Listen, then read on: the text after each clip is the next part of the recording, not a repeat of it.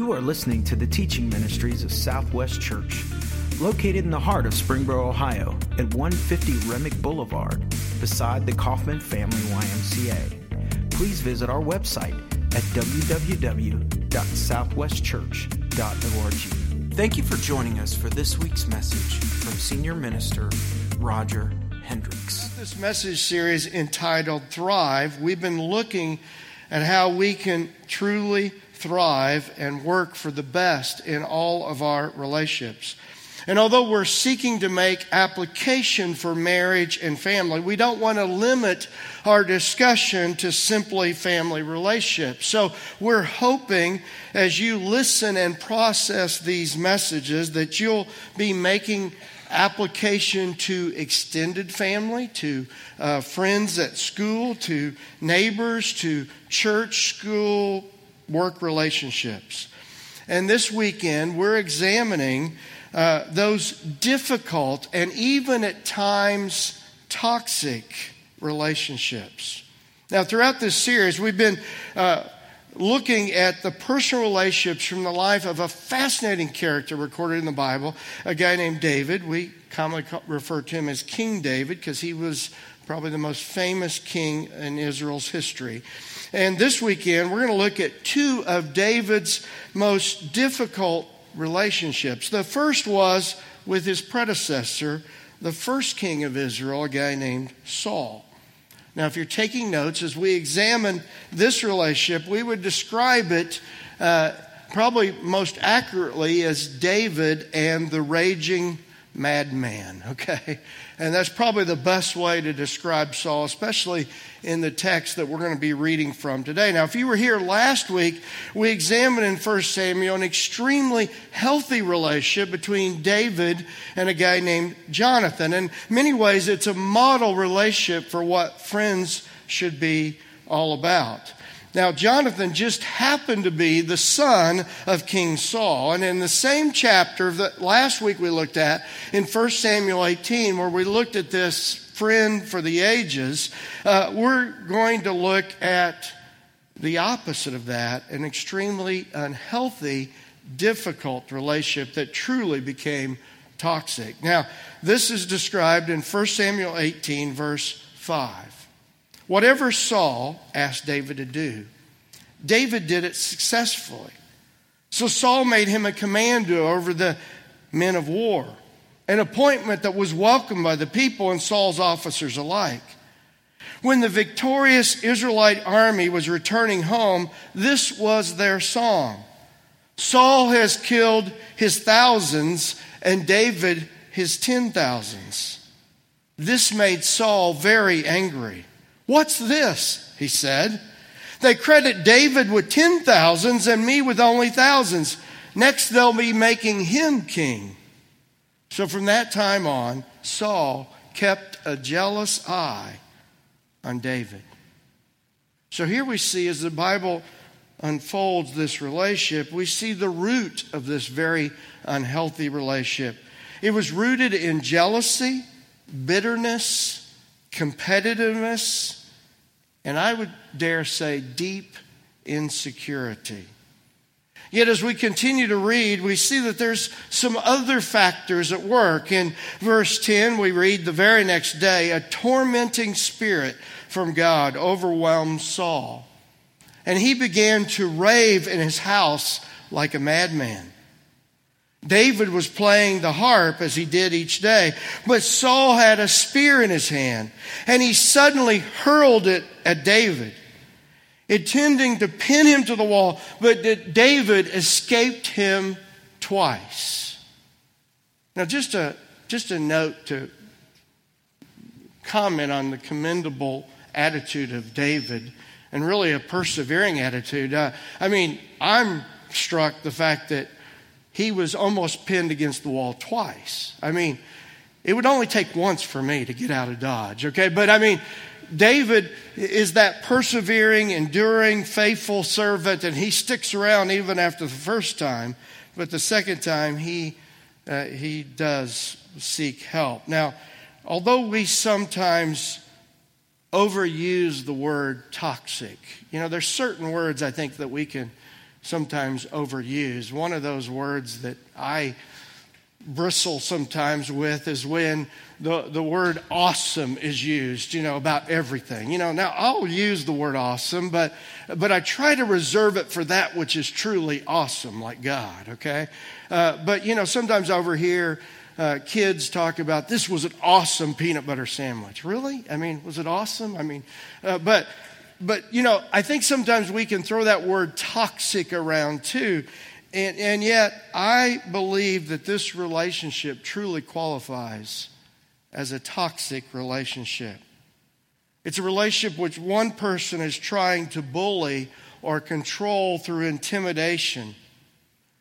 Where a relationship where someone is verbally or physically threatening or seeking to injure, possibly even kill.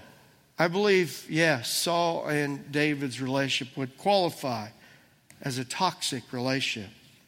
You see, healthy relationships don't seek to intimidate one another. Healthy relationships aren't there for one person to bully the other. That's unhealthy, and it needs to be called out. We also get the clear indication in verse 10 that there's something else at work here. We're told that Saul has a tormenting spirit, or evil, harmful spirit, as other translations of the Bible describe it here. Now, I'm not sure exactly all that's encompassed in that phrase. I read what some commentators had to say about it. There's various theories of how to best read this text. You might have an opinion, and maybe we could talk about it later. And yet I think it would be safe to say today that Saul would be described, as we've entitled this section, as a raging madman. Today we would probably describe him as having a mental health issue, or possibly a personality disorder, a destructive addiction, or possibly that he was just certifiably insane. Now, as we see, following this outburst of rage, Saul then seems to change tactics, which again shows how unstable he is. Because then he turns around and rewards David. How do you make sense of that? In verse 12 we read, Saul was then afraid of David, for the Lord was with David and had turned away from Saul. Finally, Saul sent him away and appointed him commander over 1,000 men. And David faithfully led his troops into battle. It appears that sometimes David would have to deal with and see angry Saul. And then sometimes he would see kind, considerate Saul. You can feel for David, as undoubtedly he was trying to make sense of this unhealthy, toxic relationship. Possibly you can relate. Possibly you're in a relationship with someone in your family or at school or at work that you really never know what you're going to experience next in that relationship. Maybe even you find yourself wrestling with who's going to show up today. From David's perspective, was it going to be angry Saul that was going to show up today? And was David going to have to just walk on eggshells all day long because, Saul's in a bad mood. Saul's angry today. Or would it be happy Saul, kind Saul, where it was real good, or maybe at least better than angry Saul? Maybe some of you can relate to being in a relationship with someone where you're not quite sure who's going to show up that day. Now, throughout this series, we've tried to avoid the two extremes that we typically fall into when it comes to relationships. You see, we tend to either live in a fantasy world of happily ever after that we long for, or we fall into the pit of despair, which could easily be described as noble misery. We talked about that the first week of this series, and that's a theory and a position that's put out by this book that I've quoted throughout this series. Now, in the happily ever after fantasy, we're tempted to think if we could just find the right frog to kiss the other person, That maybe they would turn into Prince Charming or Princess Charming. Or possibly we've bought into the lie that the other person's behavior is in some way our fault.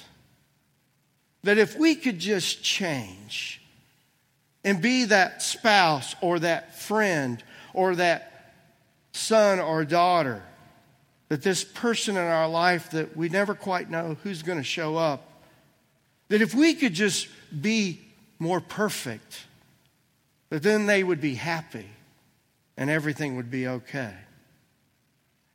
Or maybe down deep, we really know the other person has a problem.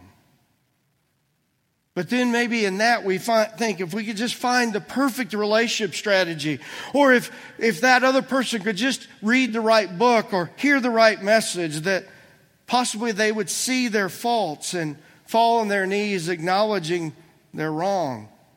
And then we could experience this future fantasy world with no conflict or pain. Can you relate to that merry-go-round, roller coaster type of life, type of relationship? Now, the other extreme is to know that deep down the other person has a problem. And yet instead of having real hope, you simply settle for an existence of noble misery. This is the individual who acknowledges that the relationship is broken and yet thinks that this is their lot in life and that they're called on to simply suffer as a martyr. Now, during this series of messages, we're hoping to put forth a third and better option. And that is the resolve to thrive personally despite the attitude and behavior of the other. This is exactly what we see in David's life. Despite this difficult relationship that he was having to endure, in verse 14 we read, David continued to succeed in everything he did, for the Lord was with him. There's that word with again. The Lord was with him. When Saul recognized this, he became even more afraid of David. But all Israel and Judah loved David because he was so successful at leading his troops into battle. I love the inspiration from David's life and relationships. Although he was not a perfect man, as we recognized 2 weeks ago when we looked at how David was a fallen individual, just like we all are. And yet he still did thrive in life in spite of some of the challenges that he faced. He appeared to face the reality and he placed healthy boundaries in his life to protect himself from toxic people and toxic relationships. And yet he continued to follow God's plan for his life, and he personally thrived in the midst of challenge. And we're simply told that the Lord was with him. I love that reminder. Now, as we conclude this chapter in 1 Samuel 18, we see that in reality, Saul never changed. Even though we long, and I believe God longs with all of his heart for people to change, I believe that's God's will and God's desire for people to change. But the truth of it is, some people won't change. We see that in history. We see that in the Bible. We see that with this tragic character, Saul. Now, as we continue to read in Samuel 18, we never see any indication that there's a change. In verse 28, as the chapter concludes, when Saul realized that the Lord was with David and how much his daughter Michal, David's first wife, loved him, Saul became even more afraid of him. And he remained David's enemy for the rest of his life. What a sad, tragic character. In the next chapter, we're told that Saul continues to harm and even plans to kill David. And yet, with the help of his good friend Jonathan, Saul's son, and others, David escapes from this toxic relationship. In the remainder of 1 Samuel, we see that David seeks safe boundaries to protect himself from this toxicity that he'd experienced with Saul. Now, for those of you who have experienced this in your life, for those of you who have experienced this at work or in school relationships, possibly for you, maybe what you need to hear this weekend is that possibly the best thing for you to do is to seek a different friend group. I think that's important for young people. When you've gotten into one group that just ends up being toxic, maybe the best thing for you is just to seek out another group of friends that are healthier and have a positive influence in your life. For work, I know at one point in my life when I was in education as a teacher, I was working in a school system that with the administration, it was just toxic. And so I sought a transfer. And it was amazing. Same school system, transferred to another school the next year. It was so much healthier. I was able just to breathe freer and enjoy teaching again. Maybe some of you are in that kind of work situation. Maybe it's time to pray and seek God's lead. Maybe it's time for you to make a switch. I know in ministry, the church I worked with for 8 years in Indianapolis before moving here, there was a time where I had some really good times there, but then there was one season. It was kind of an interesting dynamic. I was the associate minister for 8 years with this church, and I had 3 different senior ministers. Okay, so that was kind of odd. And so one was pretty good, and then the first one, and then the second one, it was tough. And later I looked back on it. I think there was some insecurity going on in his life. And over time, it seemed like instead of him addressing some things he needed to change in his life and his leadership, anytime there was a problem in the church, he would blame me. And he would look to me and say, well, it's because of what you did or it's because of what you said. And after a while, I began to feel like I was the problem in the church. And I loved that church, and it broke my heart. And I was really considering getting out of ministry because I thought, man, if I'm the problem, I need to get out of the way. And I started praying for God to intervene, and, God did. And he moved on. And God brought another senior minister to work with our church there. And over time, he observed me for 2 or 3 months, and then he said, you know what, Roger? He said, I want you to recognize something. He says, you're not the problem. He said, you're the solution for the problem. And that breathed life back into my heart. It breathed vision back into me serving in ministry, and I was like, thank you, God. And that's a big reason why I'm in ministry today, because God freed me from what had become a very toxic relationship. There's a book by Gene Edwards entitled The Tale of Three Kings, describing Saul, David, and the third character we're going to look at today. I would describe that period of my life as the tale of 2 bosses, okay?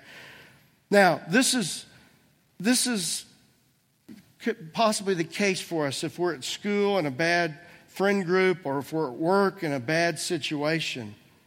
But it's more difficult if the toxic person in our life is a parent or a spouse or a sibling.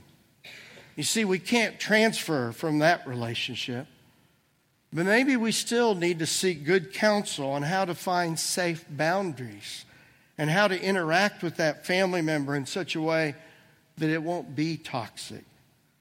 For those of you who find yourself in a toxic marriage relationship, then I hope the following words from this marriage book I've referenced throughout this series, a book about thriving despite difficult relationships, will speak to you. The authors write, we realize those with a non-difficult spouses must think that few people really have dangerous spouses.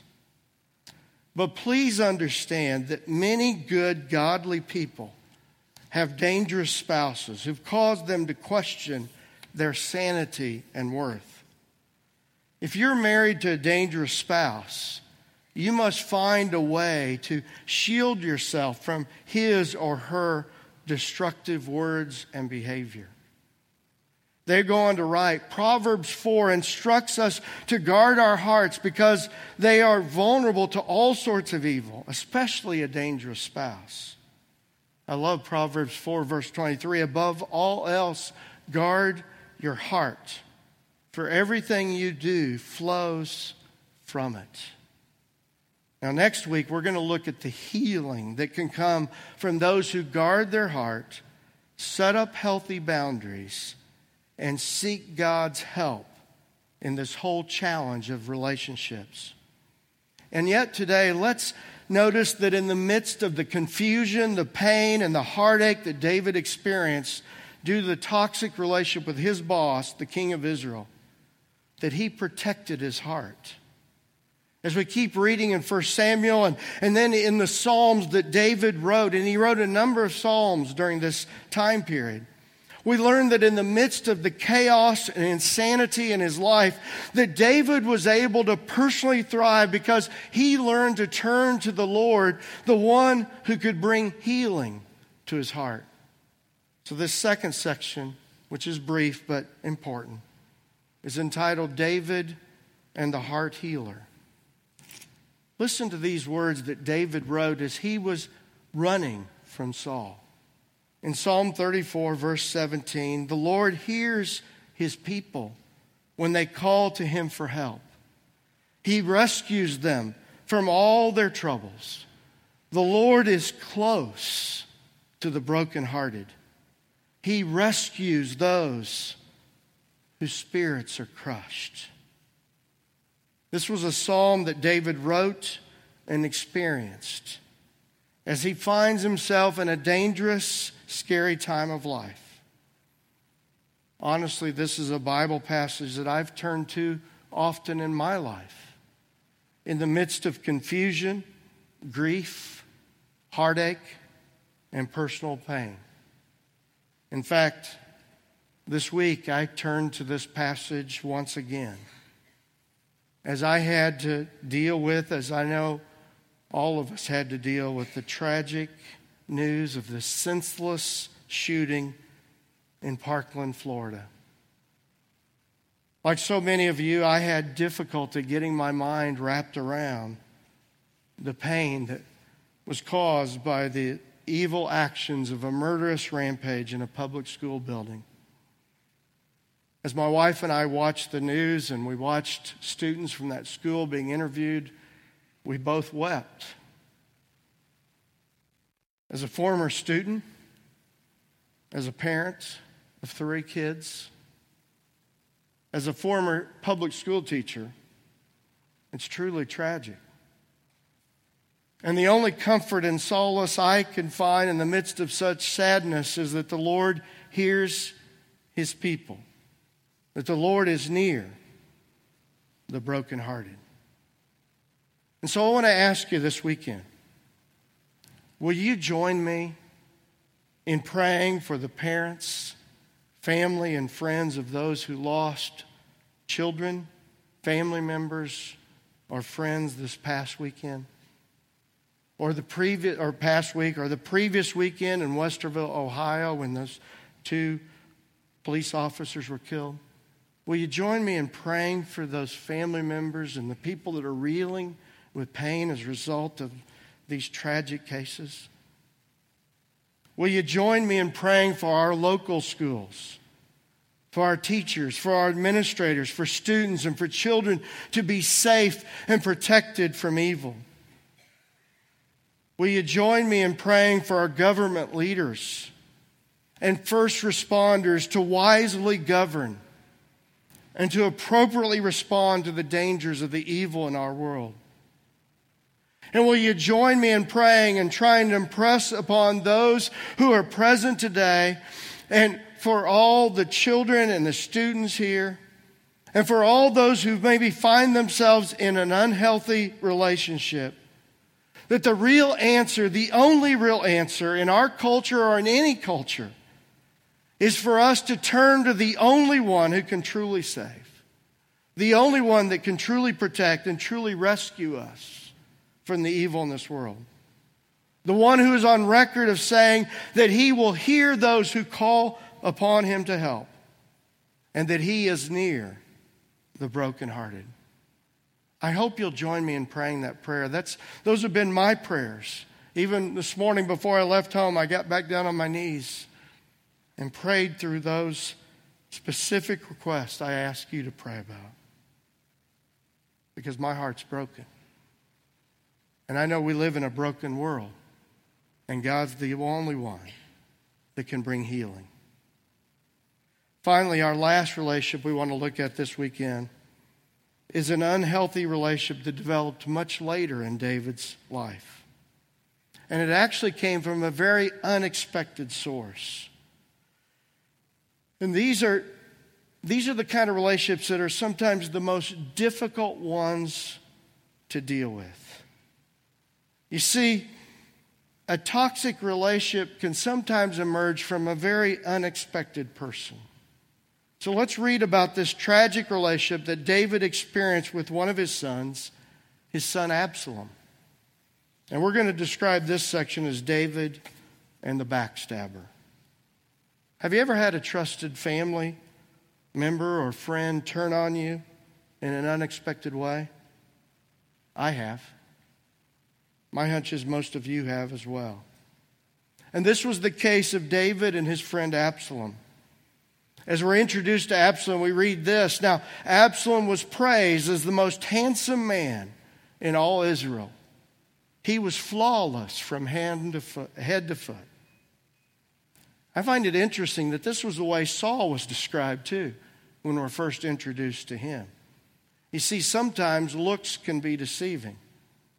Wouldn't it be easier if evil always showed up with this being generated from a little guy in a red suit with a pointy tail and a pitchfork? Wouldn't it be so much easier if evil was always so obvious to be able to discern, okay, oh, this is evil, that's Satan. You see, the truth of it is it's rarely is evil so obvious. And as we read in the next chapter, the pain that eventually came from this backstabbing was very subtle, and it was carefully described. In 2 Samuel 15, we find that Absalom is seeking to undermine David's leadership by deceptively reaching out to the people of Israel, building his case that they should look to him to be the leader. In 2 Samuel 15, verse 3, it says, Then Absalom would say, you've really got a strong case. So when people would come to the palace or they'd come to the temple, they wanted to hear from David, Absalom would meet him there in Jerusalem and he'd say, you've really got a strong case here. It's too bad the king doesn't have anyone to hear it. I wish I were the judge. Then everyone could bring their case to me for judgment, and I would give them justice. When people tried to bow before him, Absalom wouldn't let them. Instead, he took them by the hand and kissed them. Absalom did this with everyone who came to the king for judgment, and he stole the hearts of all the people of Israel. Do you see what Absalom is doing in his cunningness?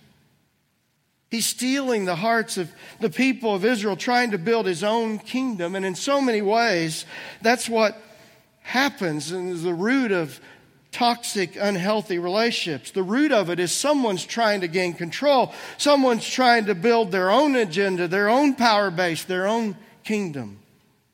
And as we keep reading with time, Absalom becomes bolder and even becomes more overt. In verse 9 it says, So Absalom went to Hebron, but while he was there, he sent secret messengers to all the tribes of Israel to stir up a rebellion against the king. Soon many others also joined Absalom, and the conspiracy gained momentum. One of the words that popped off the page in this text was the secretiveness in which Absalom planned his conspiracy. A stark difference that I've seen between healthy and unhealthy friendships, marriages, and even churches is the difference between healthy transparency and unhealthy secrets. I truly believe that secrets are often at the core of toxic relationships. There's much truth in the following statement shared in many 12-step programs. You're only as sick as your secrets. You're only as sick as your secrets. As one writer accurately described, one of the hallmarks of alcoholism or of any addiction really is deception. Addicts deceive others to cover up their addiction and themselves to deny that they have one, which may explain why most of the sober alcoholics I know are so rigorously honest. I like that. Rigorously honest. Any return to the habit of deception, they believe, risks reopening the door to drinking. Possibly if you're in an unhealthy, toxic relationship, the very first step for you is to come out of the shadows and to resolve that you aren't going to live a lie any longer. That you aren't going to be controlled by unhealthy, sick secrets. That you're going to seek help from the Lord and from others so that you can have safety and health.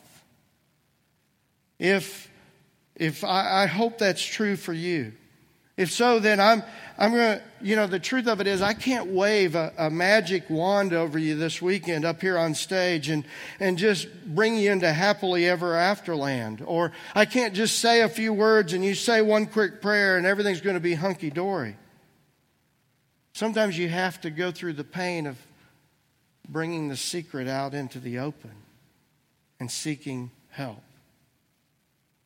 Don't resolve just to silently be a martyr and stay in silent misery. You see, the Lord has a better plan. The Lord, who is near the brokenhearted, wants to bring healing into your life. He wants you to seek a safe haven where you can find help, where you can have healthy relationships. It won't be easy, but it'll be worth it. Remember, with God's intervention and God's healing, which we'll talk about more next week, we can find true help and true healing.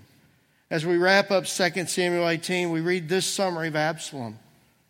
During his lifetime, Absalom had built a monument to himself in the King's Valley. See, he was trying to build it for himself. He named the monument after himself. And it is known as Absalom's monument to this day. Now, after Absalom is killed in battle, I want you to look at David's heart, which is just really commendable. The king was overcome with emotion. He went up to the room over the gateway and burst into tears. And as he went, he cried, "Oh, my son Absalom, my son Absalom, if only I had died instead of you. Oh, Absalom, my son, my son." What amazes me about David is both with the raging madman Saul or with the backstabber Absalom, he refused to become resentful or bitter. He refused to stoop to the level of the person that was unhealthy around him. He refused to overcome evil with evil. Instead, he, like the one who would later be called the Son of David, continued to look to God the Father for strength and for help. David continued to be a person after God's own heart. See, God brought real healing and real help into David's life. And God wants to bring real health and real healing into your life. As we close up our message today and as we enter into time of communion, let's be challenged by David's example. And let's realize that, yes, he is an example worth following in so many ways and imitating. And yet let's realize that he was simply a human ancestor of the one that would follow after him. The one that many times would be called the Son of David. The one that was willing to enter our toxic world and yet not be tainted by it. The one who would bring true healing.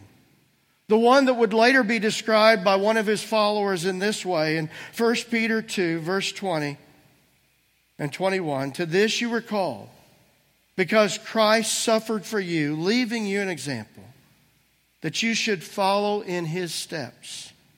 He committed no sin, and no deceit was found in his mouth. When they hurled their insults at him, he did not retaliate. When he suffered, he made no threats. Instead, he entrusted himself to him who judges justly. He himself bore our sins in his body on the cross so that we might die to sins and live for righteousness. By his wounds, you've been healed. For you were like sheep going astray, but now you've returned to the shepherd and overseer of your souls. Maybe today's message stirred up some stuff in your heart. Maybe there's some relationships in your life that are pretty unhealthy. Maybe you've just been enduring it. Maybe you've been thinking it was your fault. Maybe you have a responsibility to look at, but maybe the other person's really unhealthy. Let's realize Jesus was around a bunch of unhealthy people. And yet he didn't retaliate. He didn't sin. He would sometimes just remain silent. Sometimes he would remove himself from the situation and have a safe place to be with the Father. And yet I love that Jesus didn't overcome evil with evil. He continued to entrust himself to the only one that could give him strength and help. During this time of communion, if you feel like there's some wounds in your life, I want to urge you to lay those before the Lord during this time of communion. Seek the healing that he can bring into your life. Ask him to lead you to safe waters. And recognize during this time of communion that yes, the God we worship is truly near the brokenhearted. Let's pray together. Dear God, we thank you for these stories in the Bible. Some of them happened as this one did 3,000 years ago. And yet as we see these relationships unfold, as we see the tension, as we see the problems, Father, we can relate to them. We marvel at how David protected his heart. How he didn't try to overcome evil with evil, but he kept entrusting himself to you. We see that in the one that followed after him, our Savior. Help us during this time of communion bring our wounded hearts, our hurts, our pains. Help us lay them before you and before your throne. And we pray, Father, that we will focus our eyes and our hearts on the one that brings healing. The one that, as we take the bread, we're reminded he lived, he entered this toxic world, but he wasn't tainted. As he shed his blood, as we take the cup, remind us of the love and the sacrifice that brings healing for our hearts and lives. We pray, Father, this truly will be a time that we will sense your healing touch during this time of communion. It's in Jesus' name we pray. Amen.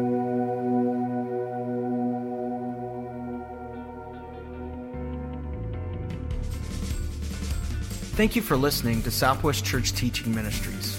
We are a community of people committed to following Jesus and making disciples. Please join us for one of our 3 weekly gatherings. Saturdays at 5:30 p.m., Sundays at 9:30 a.m., and 11:15 a.m.